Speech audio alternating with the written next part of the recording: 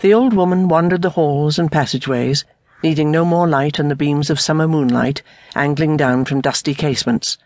The voices were upset tonight, and her antique bones could not rest. "What ails ghosts?" she called. "Why do you fret?" No words answered, no wind rattled and wailed tonight, but the little creaks and groans told how the old house was cooling after the long hot day, and in those tiny sounds she heard the voices complaining. "I do not understand," she cried. "Speak louder." Pale blue light made angular puddles on the floors. Rafters settled, beams creaked. Again she called out, "He is gone.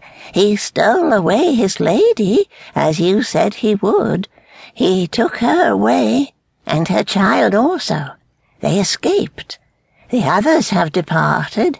Those who came later asking questions have departed too. There is only me. What ails ghosts? You can speak now." Clicks and creaks and tappings. "Danger? Is that it, then? He is in danger, or his lady? Speak louder. The child? Her child? What is her child to him?"